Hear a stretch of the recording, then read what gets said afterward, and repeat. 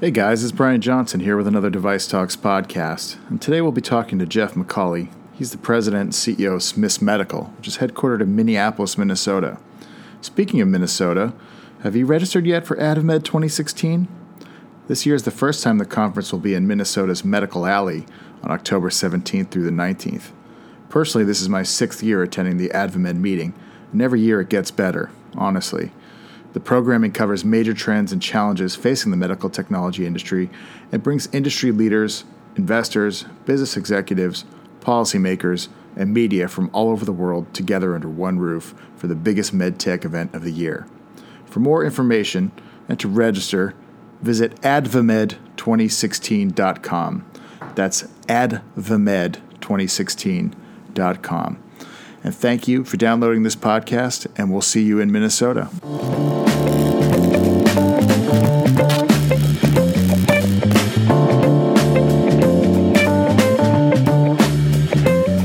So, Jeff, thank you for joining us today.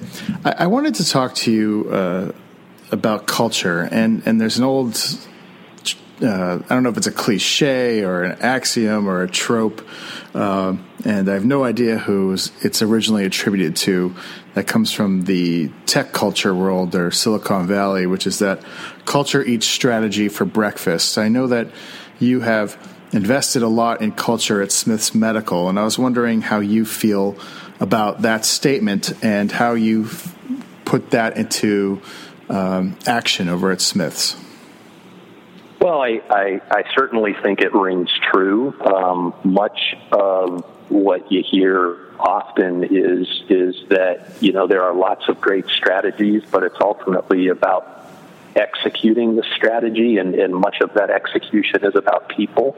So where strategy often fails is in the execution phase, and I think very quickly when you look at why execution is so hard, you often get confronted with the culture and what is it in the culture that makes it difficult to execute, makes it difficult to be successful. So I think we've all seen many, many, many great strategies fail, and I think it oftentimes comes down to the culture and why it was hard for people to accomplish what they originally felt really excited about doing. Because let's face it, we're all typically very excited about our strategies and believe in our strategies, but oftentimes, we're less than enamored with the outcome. And I think that rings true of most surveys that you see, that most executives today feel that execution is one of the hardest things to drive. And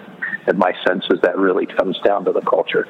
So let's talk about how, in your tenure at Smiths Medical, when you arrived at Smiths Medical, did you have in mind a particular culture you wanted to replicate, or was it something that you wanted to create of your own imagination or own experience?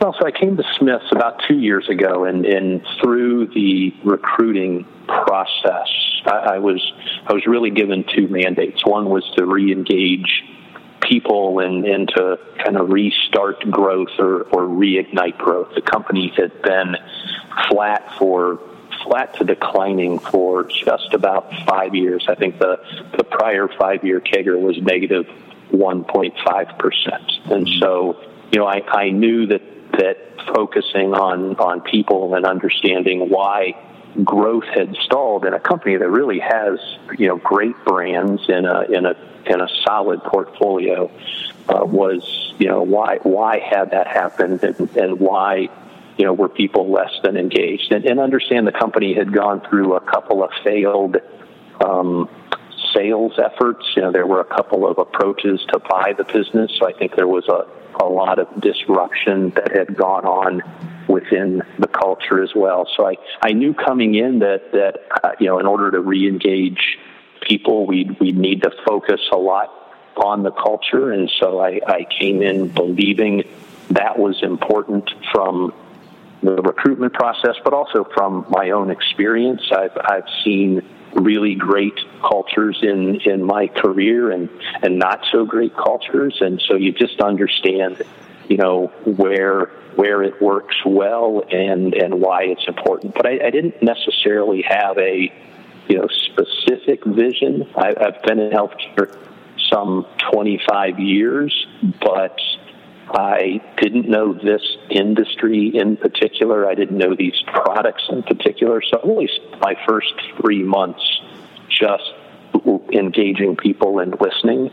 And I was fortunate that when I came in, we had just completed a biennial employee engagement survey. So I had a lot of rich data in which to engage the organization around. And then just held a lot of town halls and really heard some really clear messages about, why people were frustrated, what they thought was working and not working. A lot of it had to do with leadership, visibility, access, communication. A lot of it had to do with empowerment. A lot of it had to do with priorities or the lack of clear priorities. And so we really, set out to tackle those things in helping the culture to thrive and helping people to feel like they could be successful and execute according to the strategic plan or the operating plan.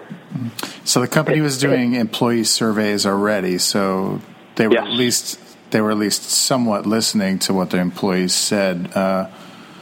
But I take it that there's a lot more than just sort of taking a survey and then maybe putting in a new coffee machine or having some open office hours, right?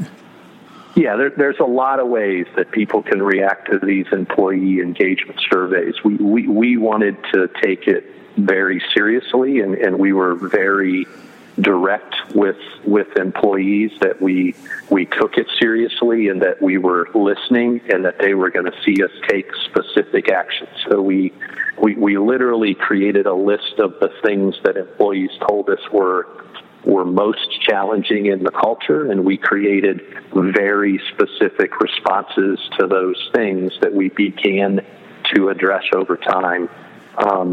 We did it in the context of a broader initiative that we called Building Our Future, which was really about building the company that everyone dreamed Smiths Medical could be. And we talked specifically about building a high-performance company and a winning culture. But within that initiative, having the very clear line of sight between specifically what employees were telling us and specifically what actions we were taking helped us to put some early points on the board, and I think gain a lot of credibility with employees that we were serious about listening and really serious about creating a culture where people could thrive, where they could feel like they could do their best and meet their goals every day or throughout the course of the year or multiple years, depending on what projects they were working on. Right. So you come out of a culture, you started your career at GE, as many medical device CEOs have under Jeff Immelt. And what was it about that culture that created so many, I would say, incredibly high-performing professionals who went on to head companies? What could you crystallize any of that for us? I mean, is there anything that you could put your finger on? A couple of things. I mean, when I see a number of those people that you're referencing, we talk about it a lot as just a really special time. I think it was a neat time within the industry. I think it was a special time within GE. The leadership there was really strong. There were great role models and great mentors to learn business and leadership and how to operationalize the business. There was incredible alignment at the top, which I think was one of the most impressive aspects of GE, and there was just an incredible commitment to developing people. But I think the most important thing was there was just this winning spirit about GE. I mean, you hear people talk about culture as this idea of the beliefs and mindsets that really drive people's behaviors. And there was just a belief within GE that anything was possible, that the organization could accomplish great things and ultimately would accomplish great things. And even wherever you were in the company, you owned your little piece of the enterprise, depending on where you were. And when I started, it was certainly I had a very little piece of the enterprise, but you believed it was yours, and you had the ability to do great things with it. And if you did, you'd get more, and you'd get a chance to grow. And I think that was just so pervasive within the culture. And when we talk about culture, I think there is sometimes people think about culture, they immediately go to what they hear about what goes on at Google or in some startup companies with the foosball table and the nap pods, and I think some people misidentify it as sort of creating a playful environment or an environment that's not serious with business. Of course, that's not the case, right? I mean, because GE certainly doesn't seem like a company that is coddling its employees. Yeah, no, I think it's a great point. One of the things I did when I came to Smiths and we started to build out this initiative was we got to a point where we felt really good about what we were doing, but also realized this was probably bigger than us. And so we reached out to one of the premier consultancies in the culture shaping world, the Katzenbach Group. And what was really interesting in our first meeting with them was they said, it's not just about culture, it's about building a high performance company through culture. And they really encouraged us to focus beyond culture and focus on the alignment of culture, strategy, and our operating model and operating mechanisms. And I have to say that last piece was critical, because what I've probably learned most over the last couple of years where we've had the most impact, and I would say we still have the most work to do, is where the operating mechanisms fight the culture you're actually trying to build. And I'll give you some examples, right? Yeah, so one of the things we talked about is how do we make the company fearless? How do we really spark innovation and get people to be bolder and more innovative? And it sounds great, right? And people are really excited about that. But then when you get your G's and O's and your annual bonus plan, and it's all tied to metrics, which by their very nature drive incremental thinking, right? You'll never change the culture. Yeah. Right. And so you really have to, if you're serious about culture, in my opinion, you have to get serious about where everything you actually do day to day is defining the real culture, not the culture you espouse. And so you have to really get serious about simple things like, how do you do business reviews? You have to get more granular. What are you doing about delegation of authority? If you want an empowered culture, but your delegation of authority approvals are clearly, espousing micromanagement, you're never really going to have an empowered culture. So you really have to look at every interaction that either you have with the organization or the organization is forced to have by the nature of policies and procedures and just the way things have always been done. And for us, that's been truly the most liberating, is to begin to systematically attack where the operating mechanisms are really fighting the culture that we want to build. So, I mean, do you mean even in changing compensation and bonus structure? We've changed org structure. We've changed bonus plans. We've changed targeting. We've changed the way we do G&Os and G&O alignment within the organization.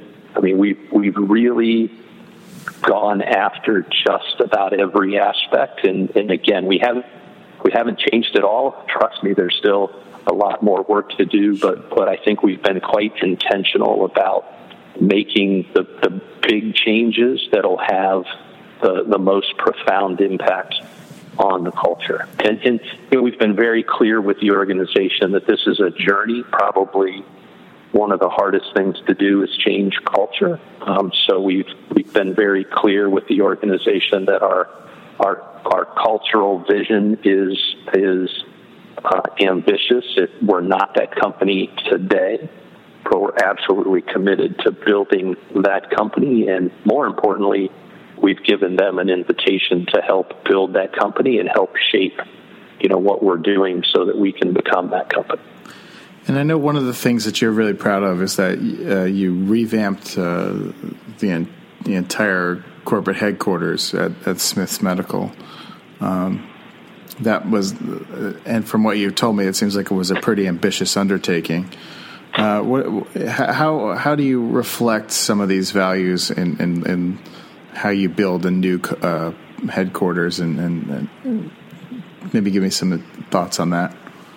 Sure. So I think this is probably one of the most visible examples of changing the culture and becoming a new company. The old facility was just that. It was a very old facility. There was clear separation between the executives and everyone else. It was a hard place to collaborate because of the design of the facility. And, we really wanted to move to a culture where it was much more engaging, where there were a lot more interactions throughout the day, where there was more collaboration, more empowerment, and just a more of a winning spirit within the building. And so, we really set out to create a new facility that I like to say is more like high tech than med tech. Traditionally, more like what you would see at Google and AT&T. And in fact, we actually spent a lot of time with AT&T. If you know much about their Workspace of the Future initiative, they've spent a lot of time studying how technology teams work best together. So we learned a lot from what they had done over the years and implemented a lot of that in our new facility. So it's a huge difference. So we got rid of most offices. There are many, many fewer offices. All offices are, very small, 10 by 12, 10 by 14. And the building is predominantly collaboration space and meeting space of all different varieties, so that you give people, different meeting venues and extensive use of technology. And so it really feels like a different company when you walk in the door today, and there's just a different buzz within the culture. Right. And so it has had a dramatic impact on the business. So what was the downgrade from the old chief executive office to the new one in terms of square footage? It's probably a third the size. Did the old one have wood paneling on it? I just thinking of this very old-fashioned.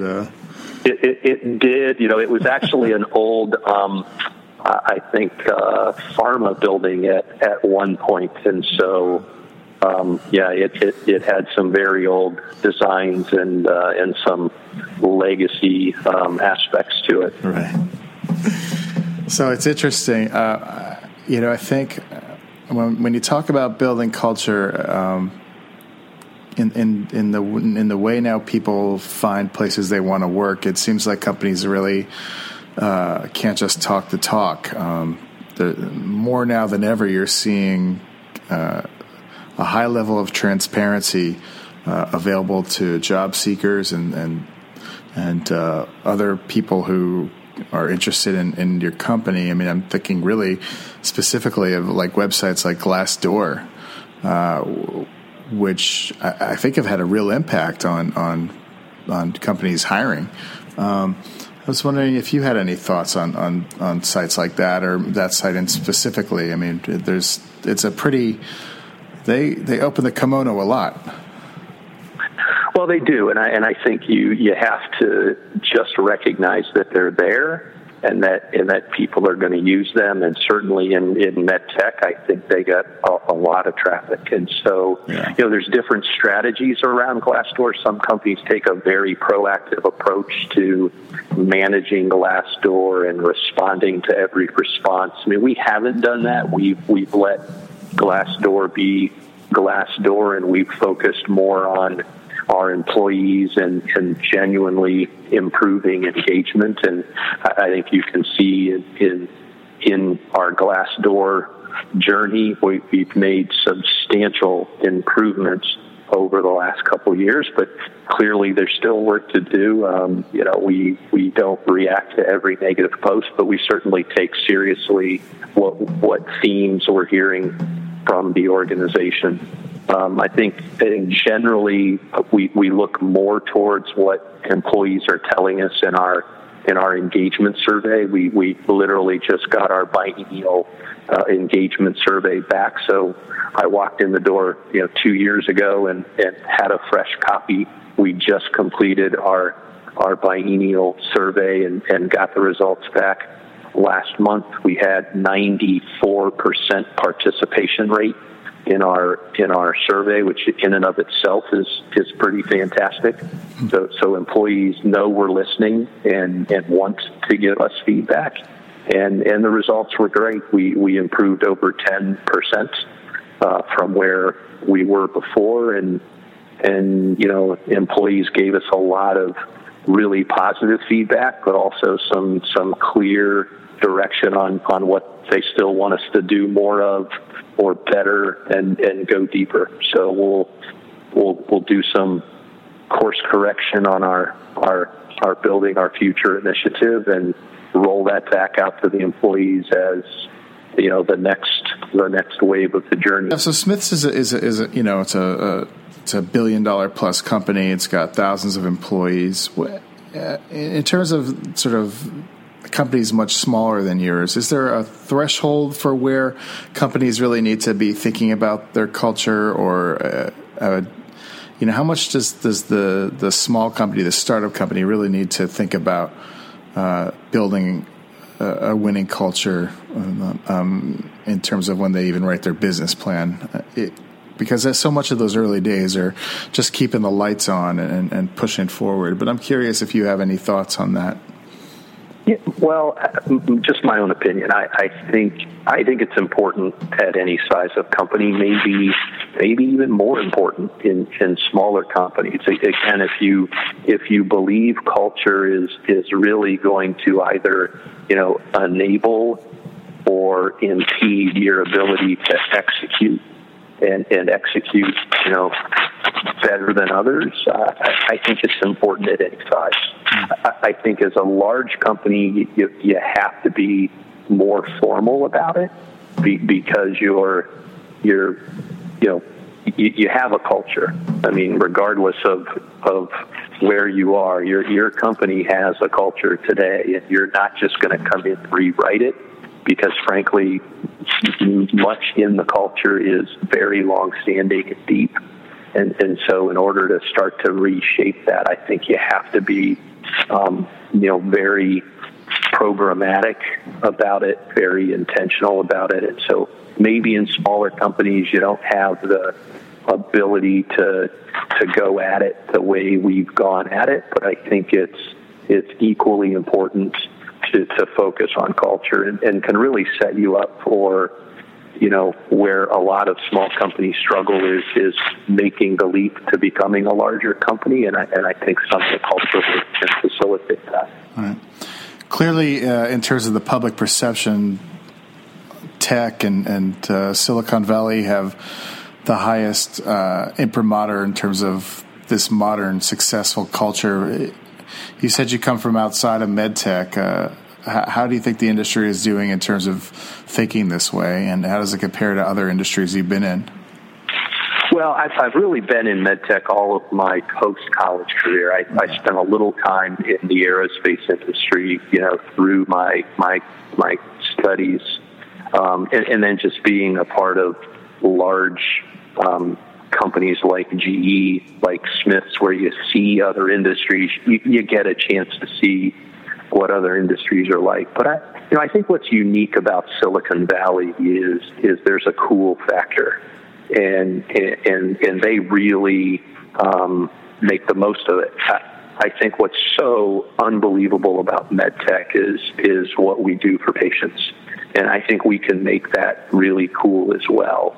And that's a big part of our focus is, how do you just shift the culture a little so we're not just these, great purpose-driven companies, but there's a lot of fun in what we do and how we do it, that people can come here and really thrive, both inside and outside of work. And I think that's the other thing that high tech does very well is there's just this view that it's not just about work, it's about, helping people to thrive in life.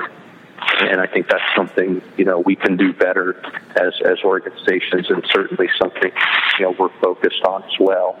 But there's a lot, to medtech that is great. And we shouldn't shy away from how attractive the medtech industry is to young people who are just starting their careers.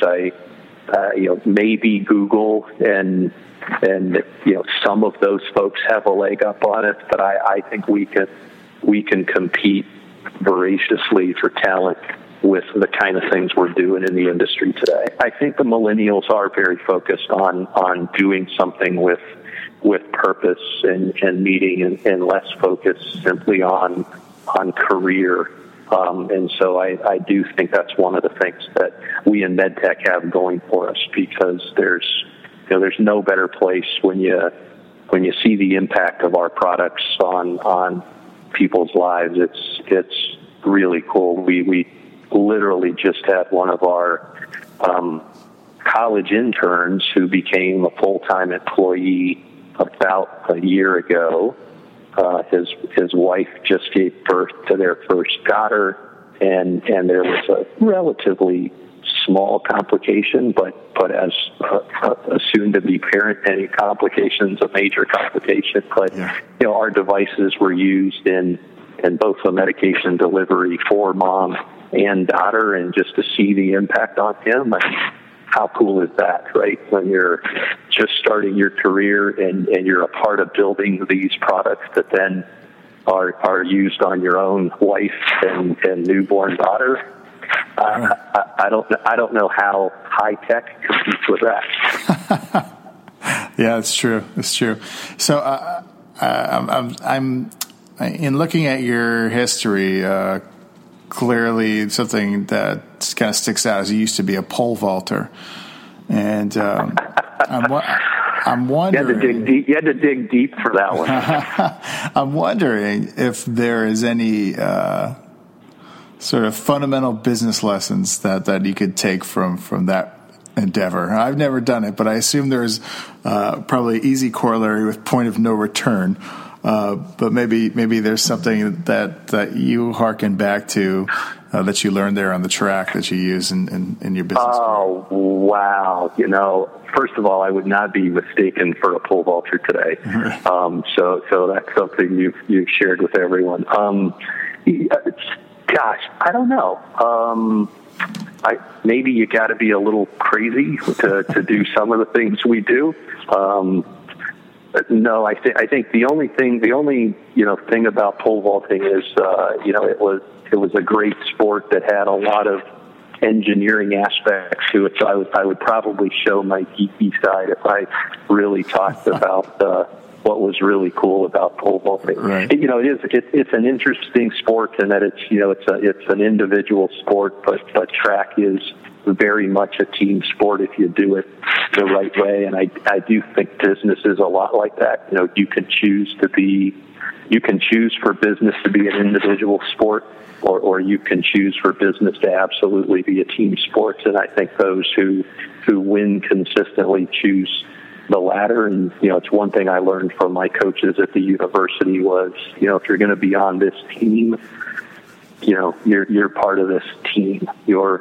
What you do in your individual sport or event is important, but if you're on this team, you're fully a part of this team. And I think that was a great lesson for that kind of sport.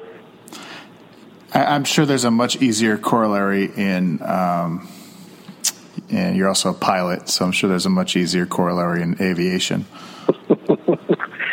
Well, I think aviation's more of an interesting one. I mean, there's so many great aspects of aviation. One, I think it's a very high performance industry in terms of the technology, the systems, the integration, the software, the reliability. They're way ahead of the game in terms of material science and 3D printing and all the directions that I think MedTech is moving. I think there's a lot we can learn from the aerospace industry. And in terms of the personal application, I think what's so interesting about aviation is how data driven it is, and kind of everything you have to assemble with a very high glance value, right? You don't get a whole lot of time to see all the systems. You gotta assimilate information very quickly and yet be able to make really, really critical decisions. So one of my favorite books is a book called Certain to Win, which is really a study of air superiority in a world where most of the technology is so far advanced that it really comes back to the pilot and the pilot's ability to process information, make quick decisions, and act. And the whole thing is based on this idea of the OODA loop and continuously working your way through observation, orientation, decision, and action. And those who continuously work through that better, faster, more accurately, ultimately gain an advantage and win the battle or win the war. And I think it really rings true to me in business. How do you create an organization that is more nimble at observing and orienting and deciding and acting and continuing to assess itself relative to the competition and the marketplace. So it's a great read if you ever want a book that maybe comes at it from a different angle, because it's maybe an unconventional approach to business, but I think a really cool one from the aviation world. Wow, well, I'll take it under advisement. Well, it's great to see. It's great to hear all this discussion about culture and kind of putting the pieces together, and how you help to build a better organization. And I feel like, given the performance that you're seeing, that you're seeing the results that you want. I'm sure there's always.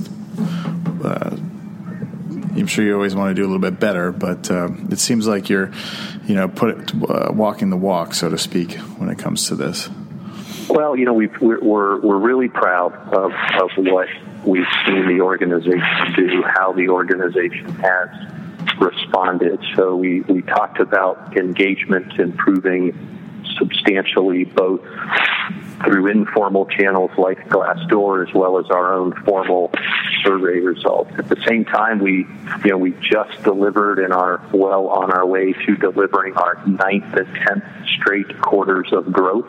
So, after 5 years of decline, the organization has done a fantastic job in turning around the growth of the business. And we really see a clear path to sustained mid-single-digit growth over the next couple of years as we begin to launch a whole bunch of new products. So we talked about this focus on culture, strategy, and operating model and mechanisms. We talked more about culture and operating mechanisms. The other piece to that is strategy. We won't go deep into that this time, but we've done a lot to reshape the strategy, and that's also paying off. So, we've seen the improvement in engagement. We've seen a really great improvement in growth, although still accelerating towards the level of growth we want. And at the same time, we've seen margins expand almost 150 basis points despite increasing R&D investment from 3% to 6%, despite building a new world headquarters and investing in tools and investing in merit. The company actually hadn't done merit increases for years. One of the first things we committed to was we'd never do that again. We were committed to merit every year and just more committed to employee development. So, I think we're driving the fuel for growth in terms of better operational excellence, allowing us to improve margins and at the same time improve or accelerate investments.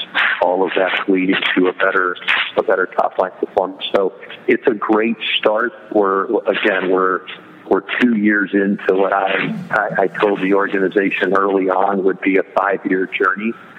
In some ways, I think we're ahead of where we thought we would be. All credit to what our employees have done with the license we've given them to help build a great company. So I'm just trying to continue to create that environment for them and watch them continue to do really cool things. That's probably been the most rewarding aspect for me.